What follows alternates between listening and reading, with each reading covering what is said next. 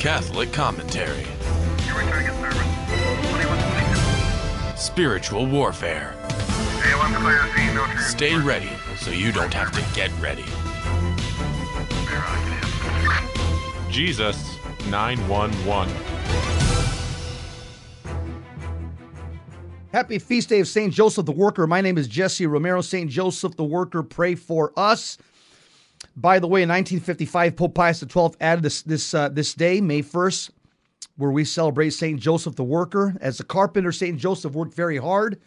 His manual labor was very difficult. He's an example to all of us in our daily work. And he's also a powerful intercessor for those that are seeking employment. Hey, over the weekend, something big happened in Boston, Massachusetts. I got my buddy Ken Murphy, who's going to give us a blow-by-blow, an analysis of what's going on. Hey, brother, Kenneth, welcome to the Jesus 911. Talk to us about what happened over there in Boston, Massachusetts over the weekend. Kenneth Murphy was the tip of the spear. He probably got a lot of arrows in his back like St. Sebastian, but he was out there leading the charge. Kenneth, welcome to Jesus 911, my friend. Thank you, Jesse. Thank you. Yes, over the weekend, we just concluded 3 days of rallies of reparation. We had about 100 people on Friday. We had over 200 people on Saturday. Praise God. And then over 100 again on Sunday. Excellent. So a great turnout. Sunday, last day. Friday was uneventful. We got only one person who gave us the single finger salute. And that was it. We did see Satanists off in the distance. They kept their distance. They did some shouting, but we did the St. Michael prayer and they ran away. Friday was a very beautiful day. Saturday, we had 200 people, a huge turnout. On Saturday, we noticed across the street that some of the security that was being employed, this gentleman was kind of giving his ear all the time, kind of leaning over, listening. And at a certain point, there were some metal fences, and he put his fingers together, and we could tell that he was saying the words of the Rosary. Wow. He was being employed by the, I probably won't say what. Well, he was right there. He was right there. That's good enough. Working as security. And so a few of our friends went over there. Actually, one of the groups was they're called Cross Bearers. It's a Catholic biker group. Yeah. From California, Jesse. Bikers. They have the top rocker. In their case, it says Catholic. The bottom rocker, it says Cross Bearers. So they went over. They're from the South, and they spoke very nicely and kindly to him, and he had a great conversation with him. Well, yesterday on Sunday, that security guard joined us for the whole day. He joined us. Yeah. So on Friday, Saturday, his job was to keep an eye on us. On Sunday, he joined us, and he prayed the Rosary with us. He was there the whole time. We stayed a little longer on Sunday, knowing that it was our last day. We also know on Sunday as well that since nothing had happened Friday and Saturday, that'll be the day that the devil will pull out all the stops. He will try to get something to happen, try to get us to maybe put our guard down. Yesterday, we did have two. Later, I was told they were Pentecostal, but they were very hostile, as what I would call them. Very hostile towards Our Lady. Two of them came up with bullhorns saying that they were going to smash the statue. We had a big statue of Our Lady of Fatima with us. But thankfully, we had these beautiful pictures of St. Michael, but they work as great barriers to keep that line. We had our strong men on the perimeter, and they said, "You got to let us go by, freedom of speech." And they said, "No, we don't. I'm going to stay here, and you can't touch me." And so it was a bit of a standoff. When the police saw something was happening, they came over, and those two, they scattered. If you want to see any of the interactions, the whole Rosary was actually live streamed. If you go to TFP Student Action on YouTube, you can check their video. You can see the whole live feed there. At a certain point, there were 3 Satanists that protested us.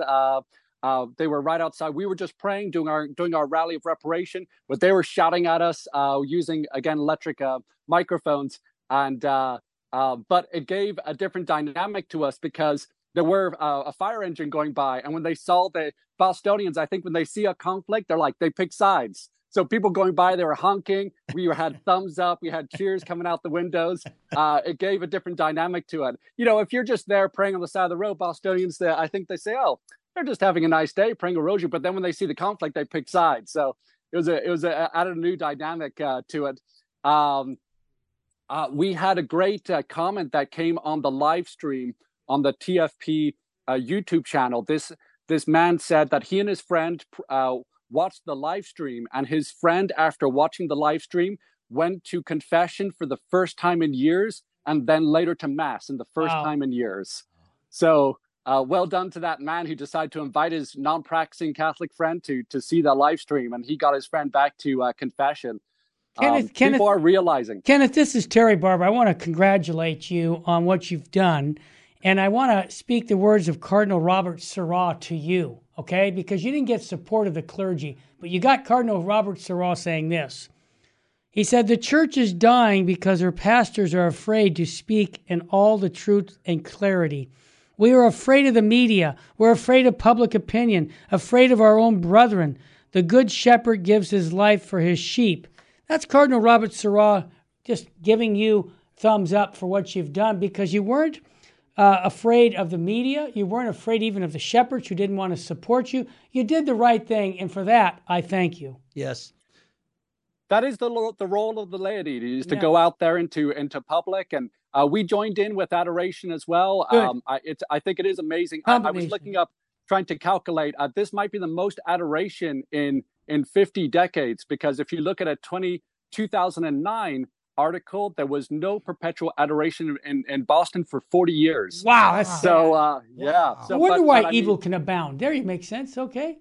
Yeah. But, the devil, he's stepping on his own feet, because now adoration is on everybody's mind here in Boston. So I think it will come back and come back strongly. It's like a boomerang. It's a boomerang. Yeah. That's right. That's right. It's classic Our Lady. She crushes the head of the serpent, but she uses her heel. She just, it's almost like she's saying, this doesn't take any effort. Our Lady of Lepanto, when she came down dressed in armor, she was holding the scepter just with her two fingers, as if to say, with very little effort, she will crush the head of the serpent. Hey, Ken, let me ask you a question. I want to give kudos also to TFP, American East Fatima. Oh, yeah. That apostolate. It wouldn't have happened without them. It would not have happened. They're critical. Simple as that. They're critical for the laity right now, because they come out in full force. They come out with the banners, their bagpipes, organized, suit and tie. God bless that organization. Boy, oh boy, I know they virtually get no support from the shepherds, but I'll tell you what, they are the epitome of the church militant. So I want to just give a kudos to John Ritchie and his team out there, who time and time again, wherever you see BLM, Antifa, the Temple of Satan, or any other anarchist, you can rest assured that TFP is going to be out there. Correct, Kenneth? That's right. That's right. And we had a family come down from Maine. I mean, that's hours and hours away. They drove down because they saw the live stream on the TFP website, and they told their mom, we're coming down. So at a certain point, we saw this car screech to a halt right in front of us, and all the doors opened. So we kind of, we got ready for something. But the boys, they just got out. They were wearing miraculous medals, their rosary. They simply lined up, and they were there. Their mom, went about her whatever she was. There was also a great interaction. A friend of mine from near Stoughton, just south of Boston, she came up to me. I was not expecting to see her, because she had already told that even though she would help us with some of the logistical support, that she wouldn't be able to join because it's just something she would never do before.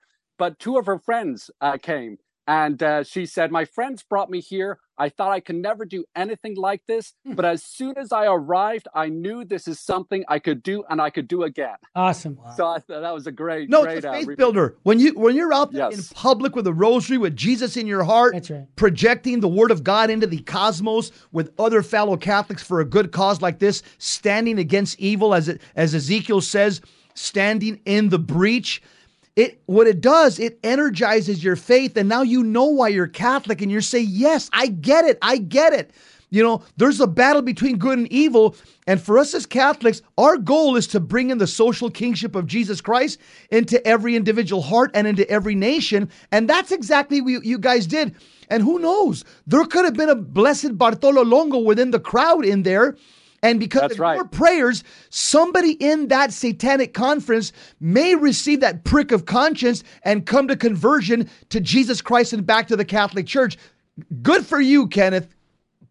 Thank you. And Christ the King, that was one of our slogans. TFP, they made a list of chants or slogans that we could do at any time. Mm-hmm. It was great because someone over here might say, Viva Cristo Rey. Everyone else would say, Viva. And then someone will say, Satan has no rights. The response to that was, Satan has no rights.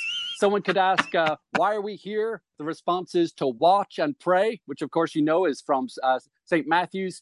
And then we had as well, long live Christ the King. And the response was, long live Christ the King. We have to bring the kingship of Christ into the world. Amen. Into the world. I'll be honest with you. Those people that were there, the Catholics that were there, they'll never be the same again because that's right. What it does to your faith, it overhauls it, it energizes it, it takes it to another level. And you realize that Catholicism is something to be lived out in public, not just behind your closed doors at home or inside. That's right.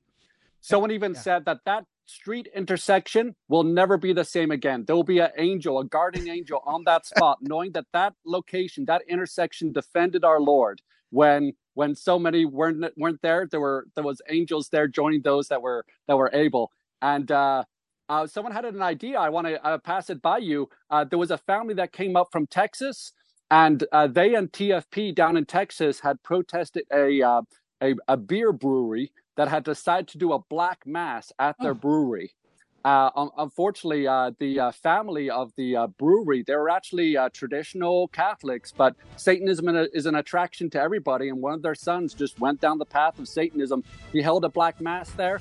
The family was devastated by this boy's reaction. But he was the owner of the brewery. I thought we want to keep you on for one more segment. Okay, sounds good. Stick around. You're listening to Jesus 911. We got Kenneth Murphy, tip of the spear over in Boston, Massachusetts. We'll be right back. Don't go anywhere.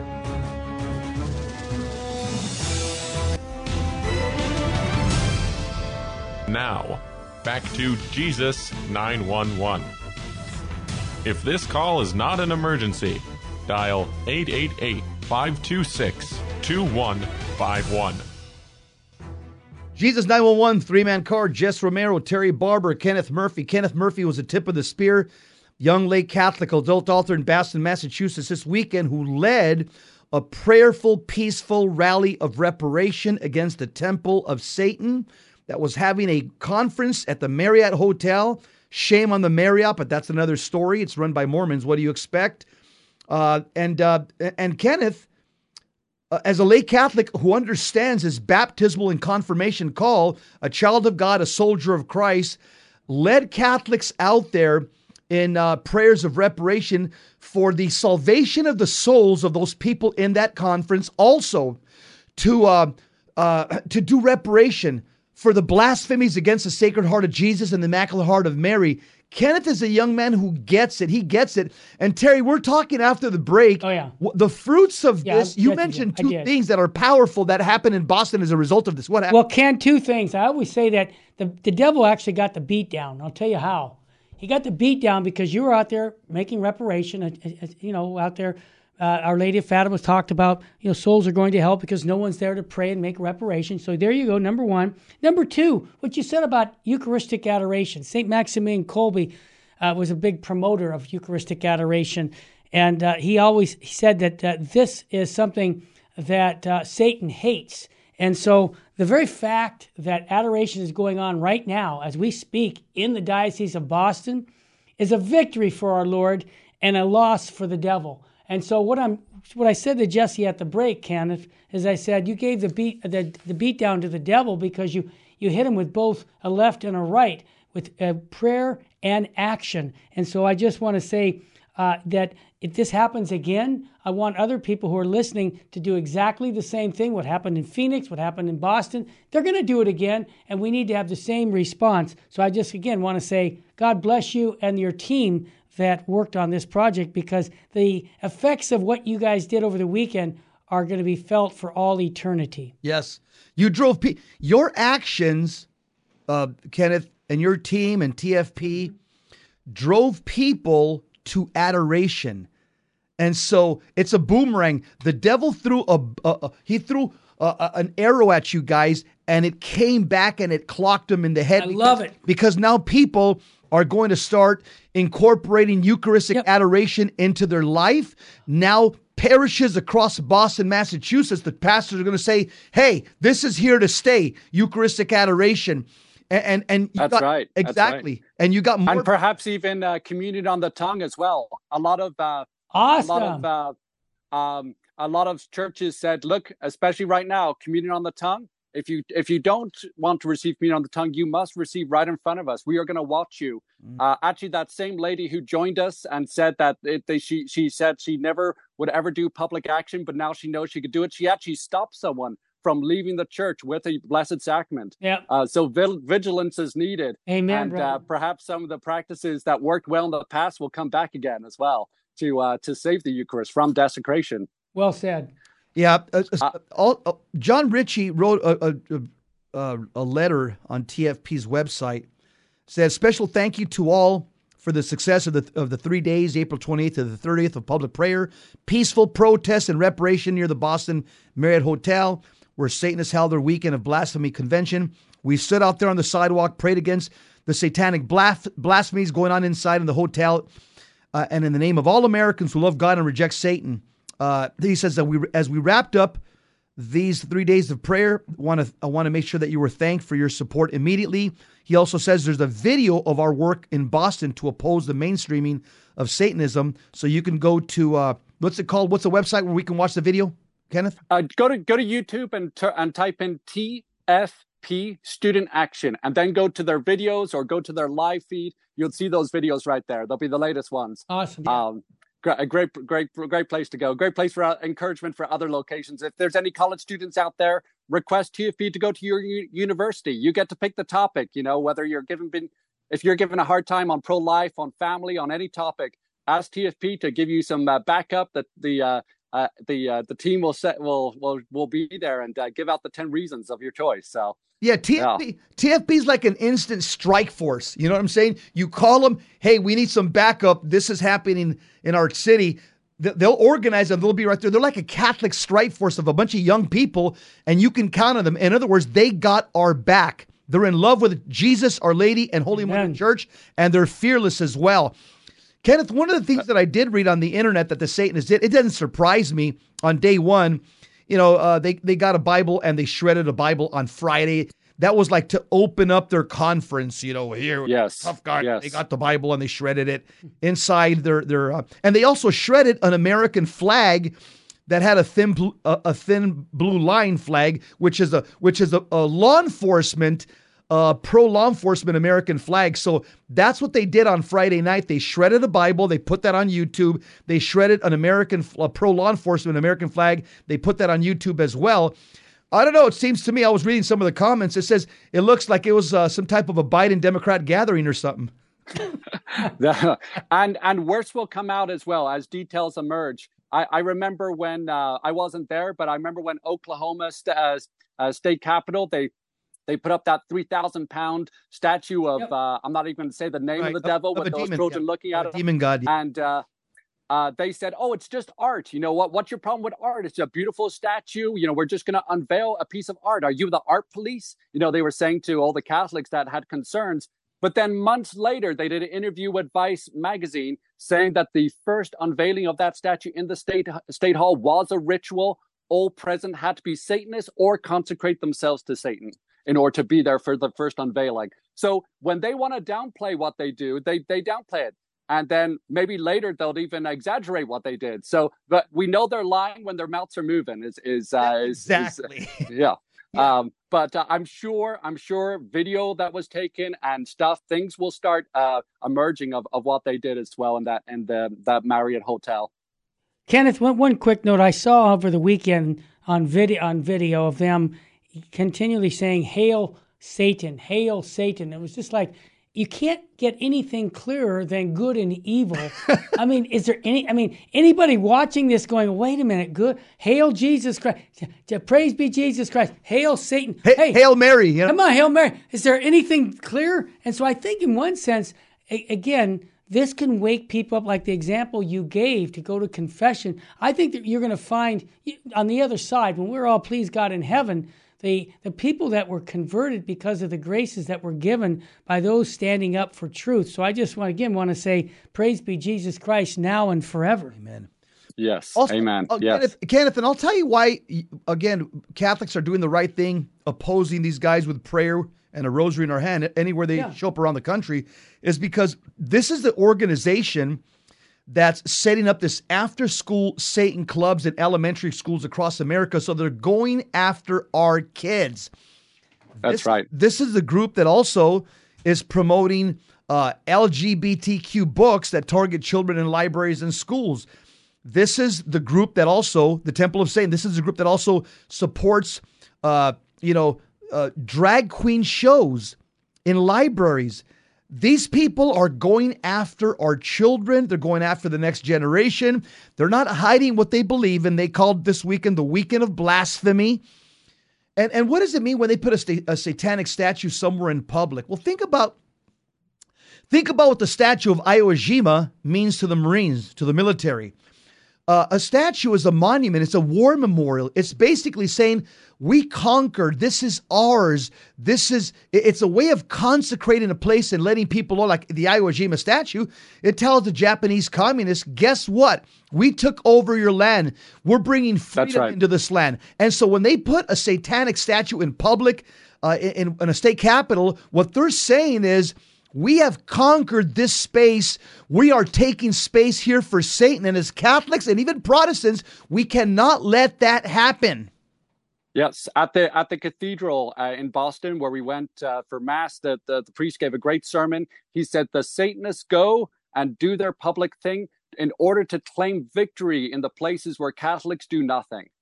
And that nails it. Where there's no reaction, they claim victory. That Satanists show up to claim victory with their statues, with these conferences. So we can't give them that victory. Got to deny them that place. Ken, I'll tell you what. I know you got a lot of arrows in your back from critics, but you know what? Our Lord Jesus Christ and Our Lady are looking at you and smiling at what you did. And that's all that matters. Sometimes Catholics say, oh, but what about the bishop? Or what about Father so-and-so? I say, let's be Jesus pleasers. Don't be men pleasers. Let's put a smile on our Lord and Our Lady. The only thing that matters is what they believe. And I know they want their children to stand up against public blasphemy against the Sacred Heart of Jesus and the Immaculate Heart of Mary. So you got about a minute, brother. Give us some concluding remarks. Our Lady of Fatima commanded us to do reparation. So we have to. This is our obligation. Lucia, the oldest at Fatima, she said that God will hold us responsible for all the souls that he put along our pathway. And she said, everyone can look it up. Don't wait for others. Don't wait for to be led by a leader. Don't wait for even religious congregations, priest or a bishop to show up to lead you. She said, we are individually each responsible. One last thing.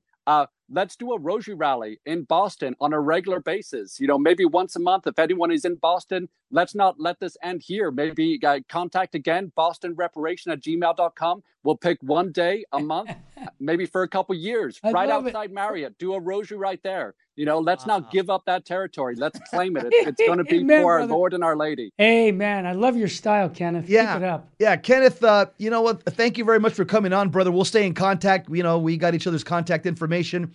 I know that Terry and me, we got an ally over in the East Coast. His name is Kenneth Murphy, and you got allies out here in the West Coast, one in California, one in Arizona. Thank you, brother, for all you do. You make me proud to be Catholic. You made a lot of people proud to be Catholic. People around the country, they took notice of what you did. And you know what? Your army may have been small, but remember, Gideon defeated his enemies with just 300 men. He didn't need 10,000. Right. And so, that's right. Yeah. So, and one last shout out. We have a man called Corey. He's asking for everyone's prayers. He came to the rally and he said that at the rally, he decided, and you could tell he has a past. He came up. He said, I've had a rough childhood. He had the tattoos and the scars to prove it. He said, at that rally, I decided I would quit my job and join Christ.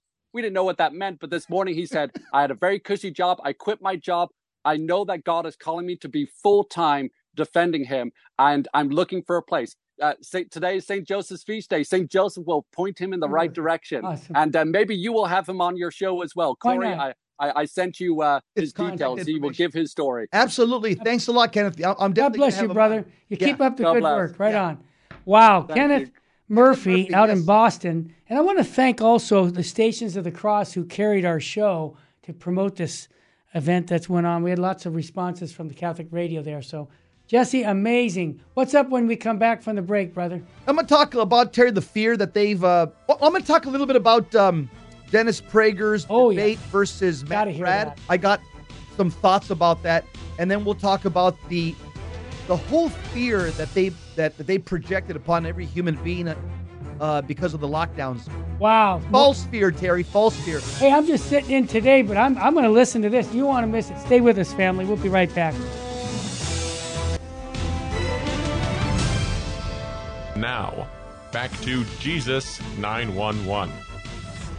If this call is not an emergency, dial 888-526-2151.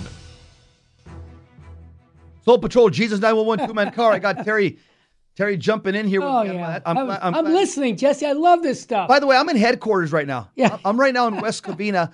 I was at Holy Innocents in Catholic Church in Long Beach with Father Peter Irving. What a weekend I had. Wow. And I'll be honest with you, I do what I do every time I go somewhere. Power preaching with devil-destroying theology. I did a spiritual warfare conference on Friday and Saturday, and on Sunday all day I did a Spanish spiritual warfare conference. And he's standing still. Hey, Yeah. Jess, I got to tell you, though, we had Anthony down there videotaping some of the stuff you did, and all of our monthly donors are going to get that audio. It was fantastic.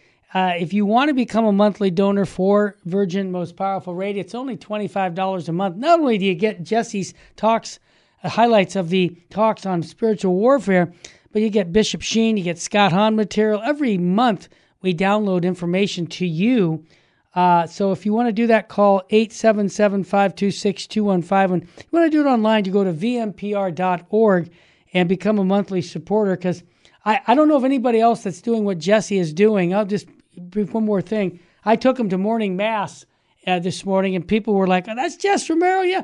Guys just, how do I hear him? Well, you see, we still haven't got the message out. There are still people who do not have our VMPR app download. And people, please, you are listeners, get the word out. Tell people to download the vmpr.org app. It's absolutely free, so they can start listening to our shows anywhere in the world. So just continue. You're at Holy Innocents, Full House. Yeah, and by the way, I'm also going to be doing some power preaching with devil destroying theology here at the Sacred Heart Chapel with my brother John, the original Sons of Thunder. That's right. We got a men's conference, and if you have a lukewarm man at home, husband, father, grandfather, son, send him. What's the date, Terry? What's June the date? 4th. Let me make sure. June 14th is what I think, but let me double check it.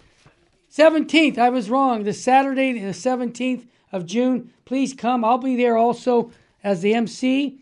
And look forward. You can register right online by going to vmpr.org. And I want to just recommend for the wives, get your husband as a Father's Day gift a ticket to go to the men's conference.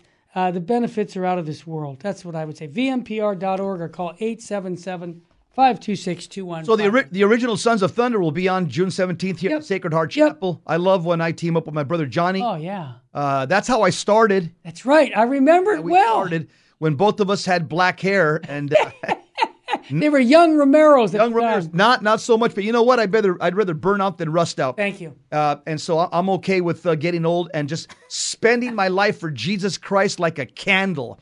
Let me give you my analysis first of all. Want to say that there's two good men out there that I respect: Dennis Prager and Matt Fradd. Oh yeah, they're good men. Good men. Dennis Prager's not Catholic. He's a Jew. He's a man of goodwill, I would call him. Luke 2:14, man of goodwill, or Luke 2:41. Matt Fradd, he was a Catholic apologist, worked for Catholic Answers.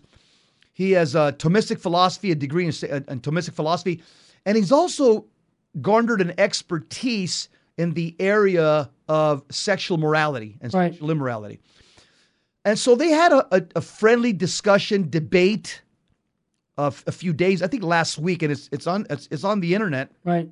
They sent it to me. I watched it twice. Wow. So let me give you my analysis. Okay? Sure. I want to hear it. Between two good men, but one just appeals to the Old Testament And Matt appeals to the Old and New Testament. So here's the difference right here where you're going to see. So as Matt Fradd debated Dennis Prager, Matt debated Dennis in defense of our Lord and Savior Jesus Christ. Now, it was a very respectful debate. So kudos to both of these intelligent men, men of faith. Now, the debate was issued by Matt Fradd because Dennis Prager, he made statements at a conference that he disagreed with the words of our Lord Jesus Christ that, quote, anyone who looks at a woman lustfully has already committed adultery with her in his heart. And so it was that reason that Matt Fradd asked him, I'd like to have a discussion with you, a dialogue, a debate on that topic of Jesus' words about looking at a woman lustfully, you've already committed adultery in her heart. Dennis Prager's position was, he says, that's not in the Old Testament. That's not in my canon of Scripture. And so I think that Matt Fradd, he did a masterful job explaining the Catholic religion because he took it right to the dignity of the human person, specifically the dignity of the female, that St. Peter calls the weaker sex.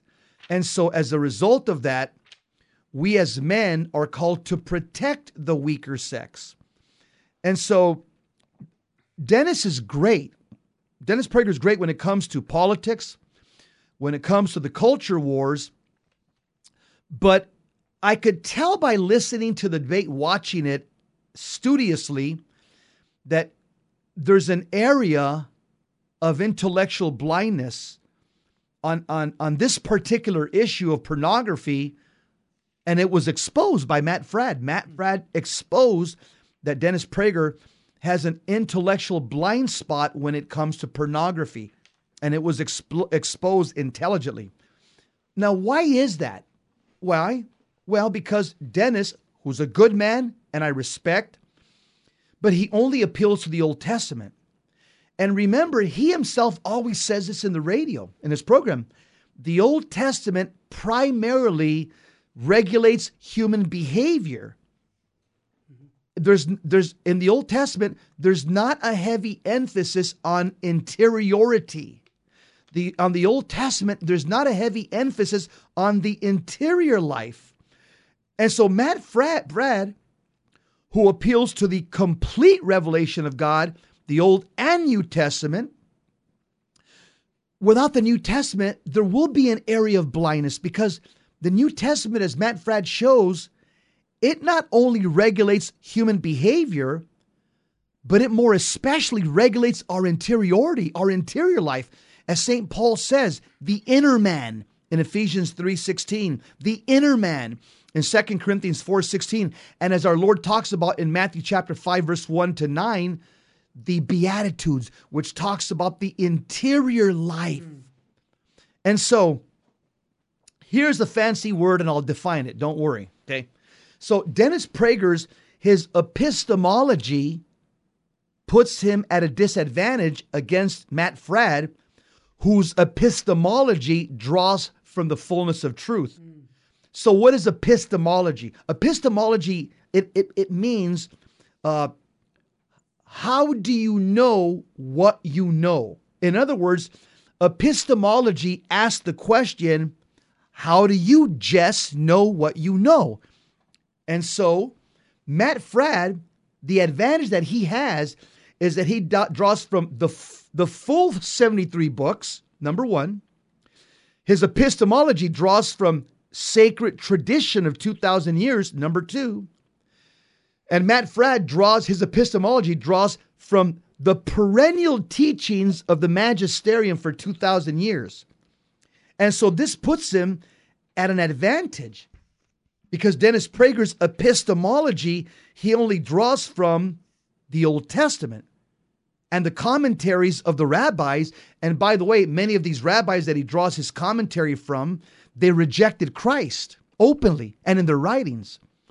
And so remember, to reject Jesus Christ as a Son of God and as Lord and Savior puts you at a disadvantage intellectually. Why? Because our Lord is the way, the truth, and the life. And remember, as it says in John chapter 1, verse 17, quote, "For the law was given through Moses, but grace and truth come through Jesus Christ." Amen. Close quote. So this is how the law and grace interrelate or interface. St. Augustine says, the law was given so that grace we would seek, and grace was given so that the law we can keep. Close quote. So remember, Matt Fradd's advantage intellectually is because he draws from the source and summit of sanctifying grace, which comes from the Holy Eucharist. So Matt, because he receives the Holy Eucharist in a state of grace, this objectively enlightens his mind at a deeper level. And this objectively puts our Jewish fellow travelers who are conservative and patriots, it puts them at a theological and moral disadvantage, because the human intellect, unaided by grace, will be at a disadvantage when you seek to examine the moral issues that affect mankind. Also, without embracing the fullness of truth found only in the Catholic Church, and without feeding on the Holy Eucharist, which is the indispensable element of Catholicism, because Dennis lacks these two things, our Protestant brothers and sisters who are fellow travelers in the culture wars, because they lack these two things, they're going to miss the mark on certain areas of morality like pornography, masturbation, contraception.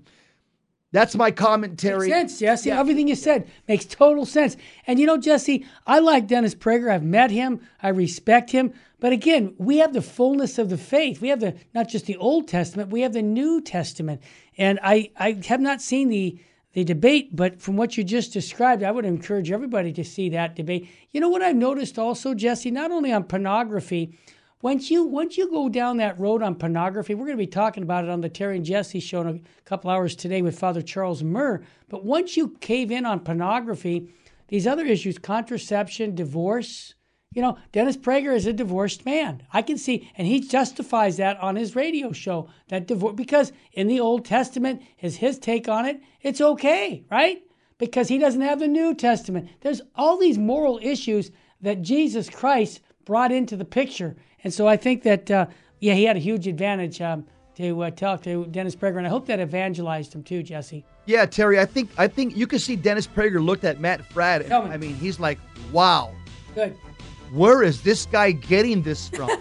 And again, it's because Matt Fradd is a well-formed Catholic Christian man, and he was the perfect person to talk to. What's up next, Jess? We're going to talk a little bit about the propaganda and lies about the COVID-19 scare. Now, back to Jesus 911. If this call is not an emergency, dial 888-526-2151. Soul Patrol, Jesus 911. The pure fear excuse for lockdowns. Boy, oh boy, they played us for fools. The government deliberately used propaganda on their own citizens to ratchet up fear of COVID and increase compliance with restrictions. Across the Western world, governments use propaganda on their own citizens for the specific purpose of ratcheting up fear of the coronavirus and increasing compliance with lockdown measures. State scientists in the United Kingdom later admitted they'd use fear to change minds in a series of interviews with author Laura Dodsworth. Here's what she said, quote, "Using fear as a means of control is not ethical. Using fear smacks of totalitarianism. The use of fear has definitely been ethically questionable. It's been like a weird experiment. Psychologists didn't seem to notice when it stopped being altruistic," close quote, as one member of parliament put it, quote, "It is true that the state took the decision to terrify the public to get compliance with rules that raises extremely serious questions about the type of society we want to become. If we're being really honest, do I fear that government policy today is playing into the roots of totalitarianism? Yes, of course it is." Likewise, a report later released by the Canadian Armed Forces revealed that military leaders saw COVID as a unique opportunity to test propaganda techniques on the public, shaping and exploiting information to bolster government messages about the virus. As a result of these domestic propaganda campaigns across the world, we were all treated to such delightful slogans as "just stay home," or "2 weeks to slow the spread," or "follow the science," or "we're all in this together." Each, of course, is truly an Orwellian fashion, being a bold-faced lie. Needless to say, pro-lockdown officials cannot launch a massive propaganda campaign to deliberately terrify citizens into complying with lockdown measures, then turn around and use that fear to excuse the effects of the lockdowns into which they deliberately terrified citizens into complying. Here's the second thing that happened. Studies have borne out that it was government's own lockdown measures that were most responsible for the widespread fear of COVID. There was a study that was done by the Cardiff University demonstrated that the primary factor by which citizens judged the threat of COVID was their own government's decision to employ lockdown measures. Here's what the university said, quote, "We found that people judged the severity of the COVID-19 threat based on the fact the government imposed a lockdown. In other words, they thought it must be bad if the government's taking such drastic measures. In other words, if the government says it's dangerous and it's bad, it's bad. We also found that the more they judged the risk in this way, the more they supported lockdowns. According to the most widely cited study on COVID's infection fatality rate by age, the average infection fatality rate of COVID for those under 40 years old never exceeded 0.01%. But in surveys conducted regularly by the University of Southern California, on average, throughout 2020 and through 2021, Americans under 40 consistently estimated their chance of dying if they contracted the virus to be around 10%. So there was a 1,000-fold overestimation. Did you get that? A 1,000-fold overestimation. They did this to put fear into us and to control us. And guess what? It worked. I went to Holy Mass this morning with Terry Barber. There are still people wearing masks. The priest was wearing a mask the whole time, saying, Father, please. You're made in the image and likeness of God. We want to see your face. You're in persona Christi. Don't put a mask on Jesus. I felt like saying, but I didn't. I tempered my passions. I kept my mouth shut, just prayed. But the Cardiff study, Cardiff University study, it's clear that it was the government's decision to lock down, not these stories from large liberal cities, that was the primary driver of COVID hysteria. Here's a third thing that we found out with all this COVID fear propaganda. There's no new evidence that fear of COVID had reached anywhere near the level of mass hysteria responsible for this level of devastation prior to the lockdowns. Prior to the cascade of lockdowns across Western nations in spring 2020, life was actually surprisingly normal. And even those who would later spend years demanding harsh mandates were still generally discussing COVID in reassuring and sensible terms. The Atlantic, for example, published an excellent piece titled, quote, "You're likely to get the coronavirus." And on February 27, 2020, the New York Times considered the cost to society too great to justify even temporary school closures, noting the tendency for officials to just do something to give voters the impression that the government's in charge, even if it's not relevant. And even on social media, discussion of the virus was surprisingly tame. Prior to the COVID lockdown of Lombardy, Italy, it's difficult to identify even a single individual in the world who was publicly advocating or hoping that the world would come to adopt China's lockdown policy. And weeks later, hundreds of thousands of tweets appeared using many languages and dialects to admire China's lockdowns in nearly identical terms while denigrating other governments' light-handed responses.